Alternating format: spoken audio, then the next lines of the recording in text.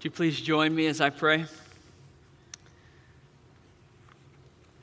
Our Father, we come to this moment asking that you would do what you do. You are a speaking God, a God of revelation. And your word brings healing and life and renewal, power and joy. Your word is like fire and like hammer. It melts and it reshapes and it transforms. I'm asking, God, that by the power of your Holy Spirit, that in these moments you would do that, and that you would do it specifically in the place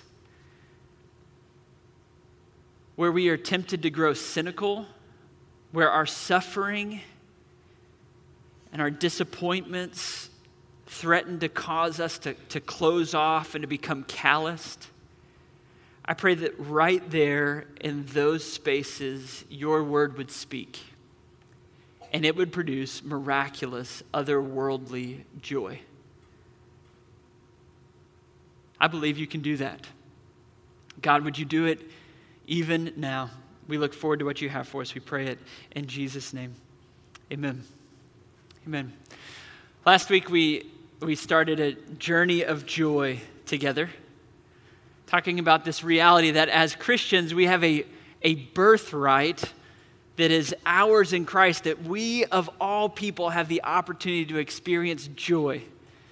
Joy that is constant and that will be a companion throughout life until one day we are absorbed into the fullness of joy in the presence of God. This, we believe, is part of what it means to be Christian. And so we were talking last week about how the Holy Spirit and the journey with the Holy Spirit empowers this production of joy in our life. It is one of the fruit of the Holy Spirit that we experience joy. This week, the question that I want us to honestly ask and answer is, what about when the rug gets pulled out from under us? What about when there's real suffering and real disappointment and real heartache that is pressing in circumstantially on us? Does this word about joy hold there? What we don't want to do is create kind of a thin veil of religious platitude and kind of a pretend joy that we feel like we have to muster up and pretend that we have. What we're talking about is durable sense of well-being that is gifted by God to his people. And the question that we want to press into is it possible in the midst of your suffering? And I believe that this text is going to help us to uncover and delight in this truth, that perpetual joy, even in our suffering, is available. Pointedly, in the moment of your suffering, joy is available. And I actually believe that what this text is going to tell us, that justification by faith delivers blessings of God directly into our heart, one of which is joy in the midst of suffering. Justification by faith, which I will define for us momentarily, is a theological understanding. It's where this text starts in Romans 5 and verse 1. Therefore, since you have been justified by faith, some things are going to happen. And what we're going to see is that justification by faith is a vehicle by which God delivers blessings right into our heart and life. In this text, the text begins and ends talking about the nature of justification, almost like it's the bread on a blessing sandwich. That God's going to deliver the deliciousness of a triple-decker blessing sandwich, and the vehicle by which it gets delivered to us is justification by faith. That's what we're going to see in this text. So before we plunge in, what is that? What is justification by faith? Justification is a theological term that means you have perfect legal standing before God, that you are approved of and you are perfect in God's sight. Justification. So in the courtrooms of God, in the presence of God, one who has been justified has perfect standing. That when God looks at them, he goes, amazing, perfect, spot on. Justification by faith is the recognition that we will never be justified in God's presence by trying, by scrubbing ourselves and being all about moral cleansing and just trying harder and trying to present ourselves to God. It will never work. Justification, the scriptures tell us, this text is going to tell us, comes by faith. It comes by trusting in the fact that when Jesus was bleeding and dying on the cross, something was actually happening. Your sin and your missteps and your brokenness were actually placed on Jesus in those moments. And through that, God is able to provide justification by faith. As we trust in that work, we are justified. What I want us to explore is how that theological truth, what I've been asking is that God would set that theological truth on fire in us. Because when we do theology on fire, it's not just principles, statements, but it heats up, becomes true at a heart level. What we're going to see in this text is that it delivers God's blessings right into our life when we see justification by faith. There's 3 blessings. We're going to explore each of them with emphasis on the third, because that's what we've come to do, is pay special attention to the way that joy arrives in our life. But let's see if we can make sense of this together. Are you with me? Any questions or concerns? We good? We good? All right, let's do this. Blessing number 1, that justification by faith delivers into the heart of the Christian. Look at me. I want you to see me when I say this to you. God's not mad at you. He's not mad at you. The first blessing that we see in this text is he's not mad. And particularly for those that are suffering, struggling, where there's been real disappointment, biting at the back of our mind may be this question: is he just mad at me? That it keeps being hard and disappointing in all of these ways. And listen, the first blessing delivered by justification by faith is a bold, strong declaration. Listen, he's not. Look back at verse 1 and verse 9 with me. Verse 1 of this text says, therefore, since we have been justified by faith. That's the delivery system by which God's going to pour out blessings into his people. So since that's the case, here's what's true. We have peace with God through our Lord Jesus Christ. We have peace with God. Skipping down in the text, he says it another way. Keep in mind, the blessings come in the middle, and then he's talking about justification at the tail end. He continues to talk about it. And in verse 9, he says it this way: since therefore we have been justified by his blood, by Jesus' work, much more shall we be saved by him from the wrath of God. Okay, so the first blessing is this reality. 1, God has wrath. He is furious. He has a holy fury and anger towards all sin, because sin is breaking everything that is beautiful and right and good in the world. He hates it. He hates every shred of it, and he is going to do something about it, and this is good news. God hates sin, which leaves us in a really difficult position going, oh no, I'm riddled with sin, and God hates sin, and he's going to do something about it. This is why justification by faith is such good news. It delivers to us the first blessing, that when we place our trust in Jesus and we say, oh, every ounce of my sin, every act of rebellion that my heart generates was on Jesus in that moment, and for that reason, I have peace with God. There is no bad blood. He's not angry with me. He's not waiting to pounce on me. I had a friend growing up, and I remember watching him with his dad. He was one of these guys that just had a kind of an angry dad.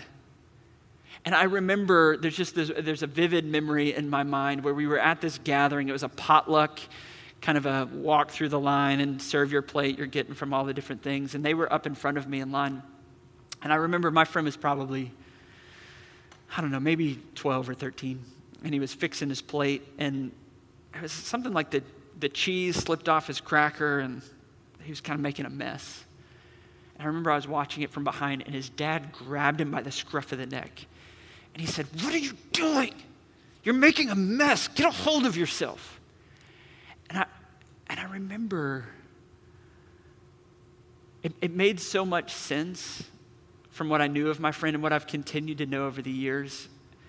He's a guy that I've watched live with like a sense of, he always feels like he's flinching, second-guessing himself. He has a real low self-confidence. He has lived through his life expecting that someone is standing ready to grab me by the scruff of the neck if the cheese slips off the cracker.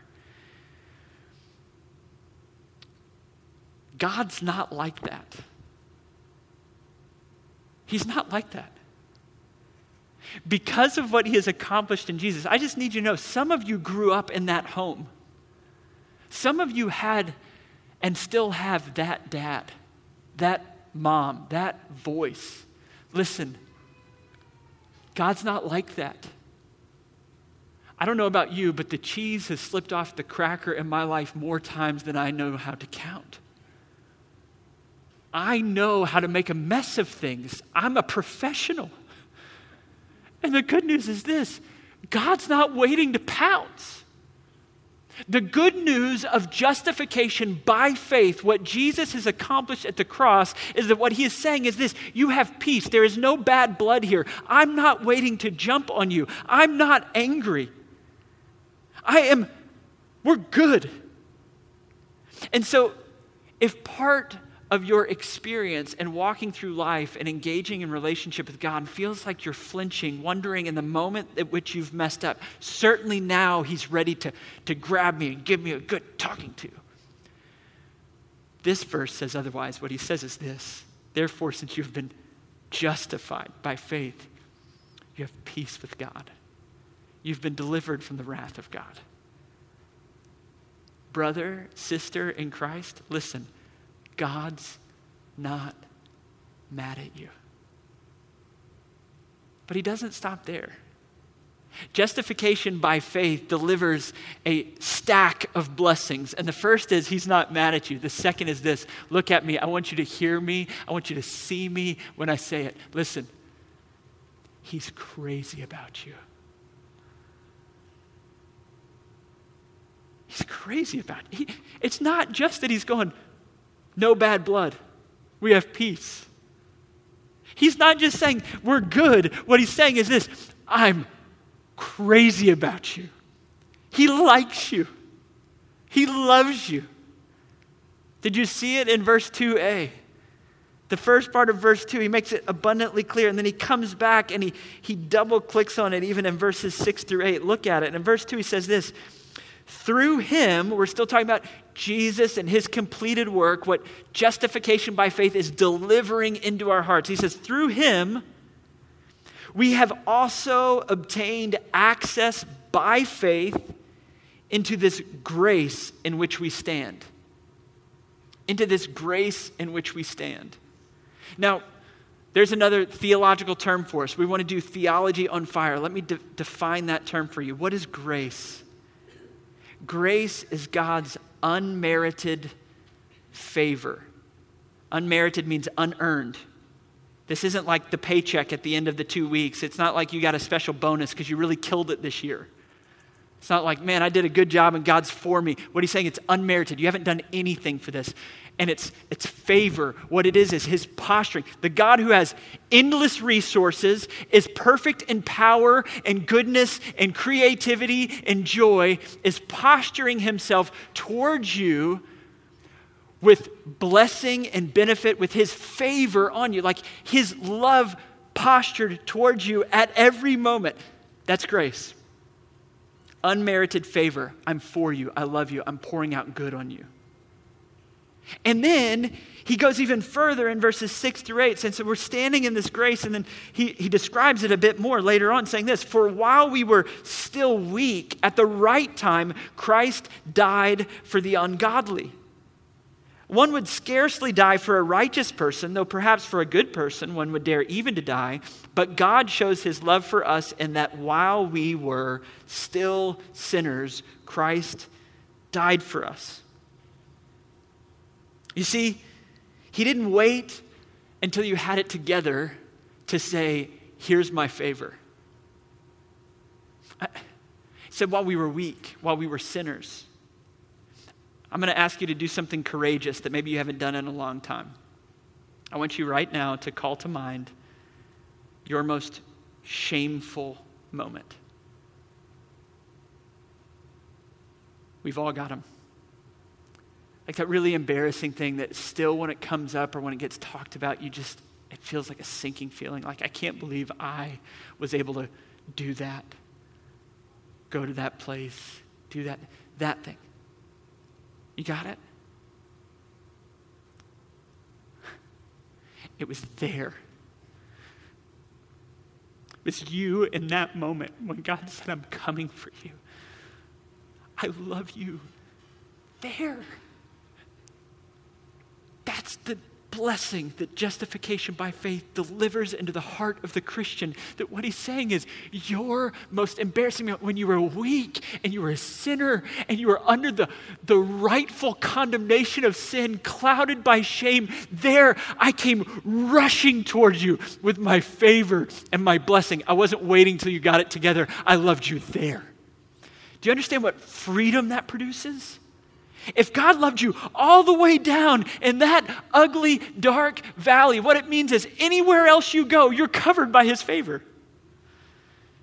It's the language of verse 2, what it is saying is this: into this grace in which we stand. It's a progressive verb. It's like we're standing under grace. It's like a waterfall. Has anyone ever, just by show of hands, anybody been to Niagara Falls? Okay, yeah, a few. I've never been. I really want to go. I hear it's stunning. Maybe by maybe a nod you can tell me. I hear that like the sound is so overwhelming. Like, here's a picture of it. Did you know that coming over that ledge, this is the main falls, 681,750 gallons of water every second. 681,750 gallons. Like when you go, from what I understand, the sound, and it's one of those that kind of stops you in your tracks, like, oh. This is verse 2. We stand in grace.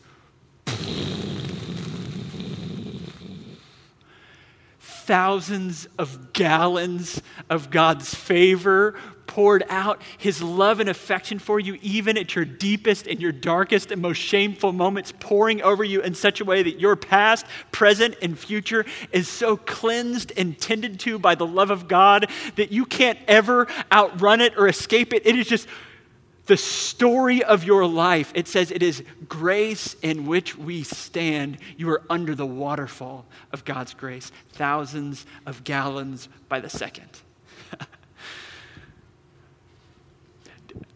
There's a reason we call the gospel good news. Do you feel it? God's not mad at you. God's crazy about you. He loves you. His favor is on you. If you are in Jesus, his affection is directed towards you for your good at every moment by the thousands of gallons. Which incidentally is why it delivers the third blessing. The third blessing comes running in right behind it. It's the second half of verse 2, and you can't stop it. You're like, wait, so God and I are good. He's not mad at me. And even more than that, he's crazy about me. He loves me. He's postured towards my good with favor endlessly. Well then, verse 2b, you can't stop it. It says this: we rejoice in the hope of the glory of God. The word for rejoice means to exalt, to celebrate. It's like strike up the band. We gotta have a party.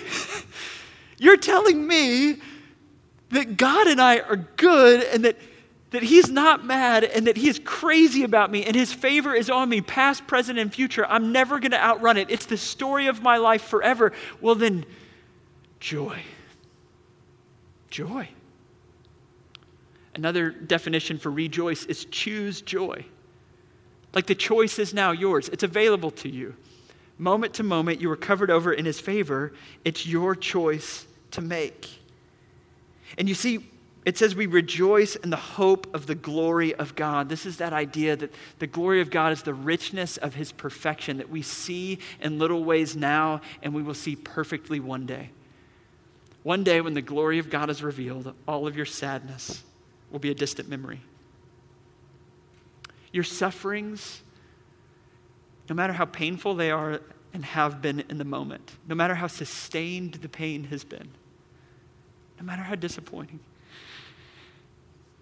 the day is coming that you're going to strain to remember what it was like.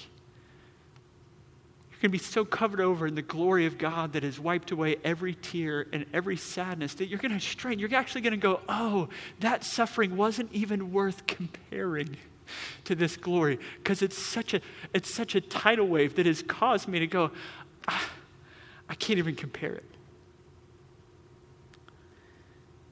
He says we have joy in the hope that day is coming, that the glory of God is being revealed. My family and I, at the end of 1st of July, will be in Colorado. We go each year in the summer, and like July 1st in Colorado, waking up and like having to put your fleece on because it's a little chilly in the morning, that's glory, especially for a Houstonian. And we've actually been talking about it. We've over the last 3-4 weeks, there will be regular moments where we're like driving around. We'll be like, 26 days. This is where we'll be. We'll be in that spot. That spot. We'll be standing there. The sun's going to be going down. The breeze is going to be coming through. It's going to be crisp, clean, clear air. We'll be standing in the mountain. We're like, oh man, that's awesome. That's awesome. You know what we're doing? We're borrowing present joy from future glory. You follow me? We're rejoicing in the hope of glory. And the glory that is coming for us is so much grander than a mountain breeze.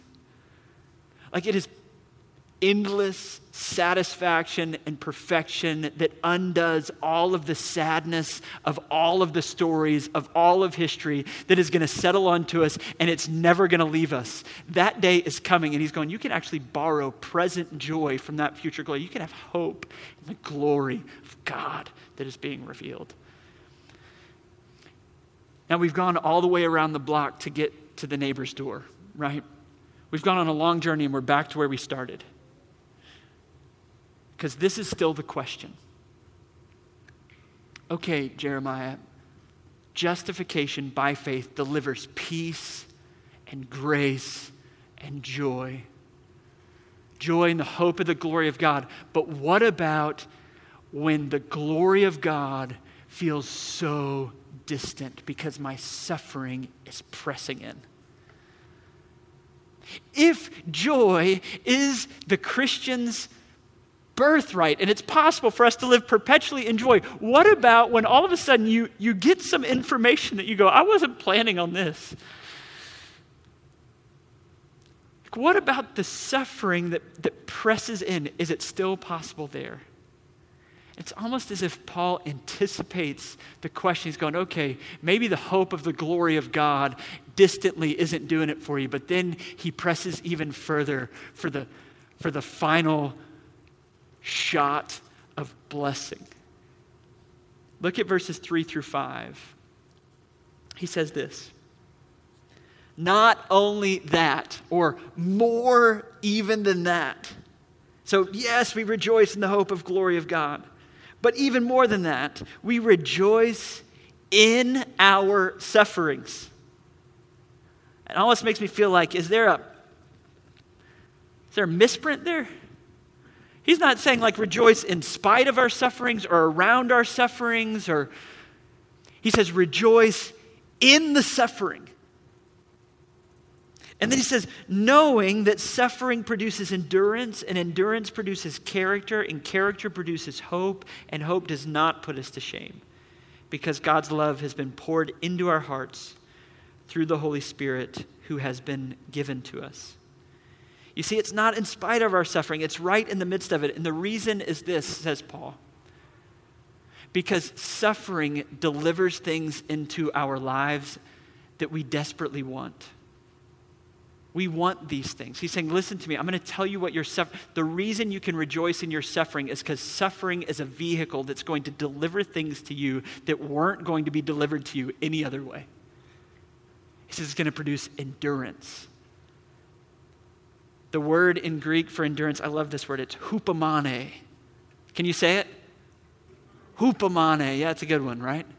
It means patient, cheerful endurance. It's that weathered saint who's been through everything, that when they receive really hard news and the people around them are coming undone with grumbling and complaining and moaning and they're just sitting there steady, going, it's going to be okay. You know that person? Don't you want to be that person? That looks at all of the worries of tomorrow and goes, it's going to be okay. The only way that happens is suffering. Suffering produces hupomone. And endurance produces character. Character means tested, tried, proven. It's that person that is so steady that they've been tested by fire and their character is unshakable. That sort of character that is unshakable. It's that sort of person that when your life starts coming apart at the seams, you're looking for their phone number. You're going, I need to reach out to this person. They're going to be a source of stability for me in the midst of this. You see, that sort of person is the person who's learned to persevere, to endure in the midst of suffering, and now their character is trustworthy, unshakable. Don't you want to be that sort of person? That sound good? The vehicle, suffering. It produces endurance. It produces character. And that character produces hope. When you've endured up under suffering and it's producing good things in you, now the next wave of suffering, you actually have hope in the face of it because you're going, I know what this thing does to me. It produces good things in me. I have hope in the midst of it. And he says that hope is not going to disappoint you. The word could be ashamed. It won't leave you in the midst of shame. It's not going to embarrass you. And the truth is, for those who've suffered time and again, hope feels risky. They're tempted to become a cynic and say, I'm going to drag my hope down to the dirt because it hurts too much to keep hoping.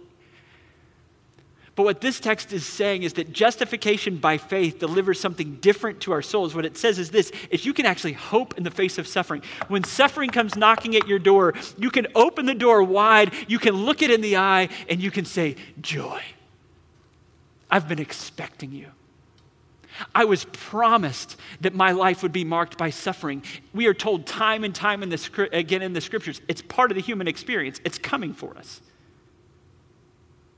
And because of our birthright in Jesus, because of justification by faith and what it delivers into our souls, is we can look it in the eye and go, I love what you're going to do to me.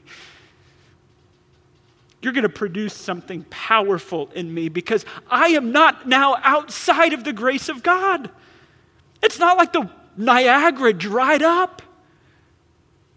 It's still raining down over you in the midst of your suffering. And so right there, you can look it in the eye and go, I knew you were coming. I didn't know when, but I knew you would show up. And I say joy.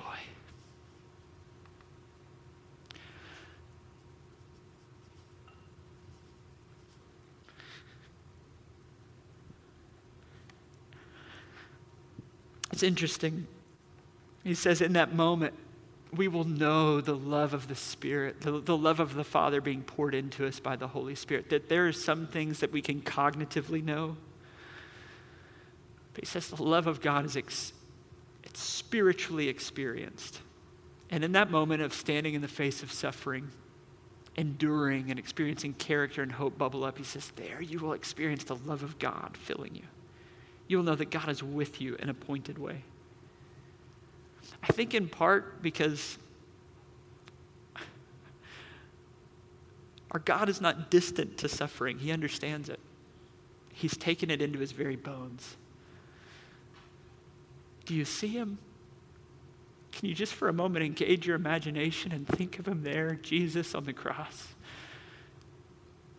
He's not distant from suffering. He was bleeding and gasping for breath dying. And then do you hear him?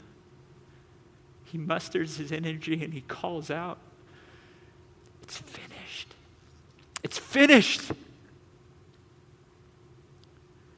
As he said it, the curtain ripped in the temple and the presence of God was poured out.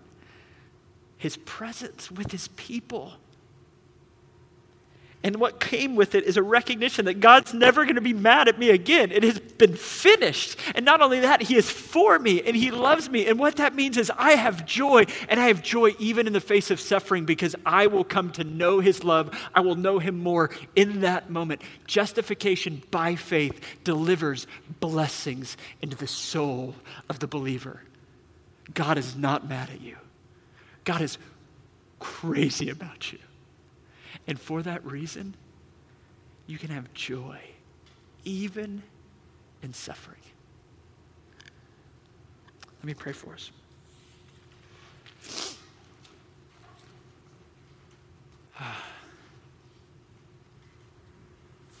Our Father, I thank you that you're here with us. I want to just first pray, God, right now for my non-Christian friends in the room. I pray that you would be with them, you'd be speaking to them, you'd be wooing them, helping them see the beauty and the goodness of the gospel. That right now, for them, peace with you is not a reality. Your favor over their lives is not a reality. The idea of having joy in the midst of suffering is an impossibility by our flesh. I pray for my friends in the room that have yet to trust in Jesus, that they would see the beauty and the power of the cross of Christ. And that they would come to you. If that's you, run to Jesus and by faith, place your trust in him. Put your sin on him. Confess your sin and receive his forgiveness, and know that these blessings can be yours in Jesus. Today is the day of salvation. Run to him. And for my Christian brothers and sisters, God, would you all over again restore to us a trust in your goodness, an experience of your love, that we could stare suffering in the eye and say, joy. Help us to live as men and women who have laid hold of our birthright in Jesus and experience perpetual joy, even in our suffering. Help us to be those sorts of people. It's in Jesus' name we pray. Amen.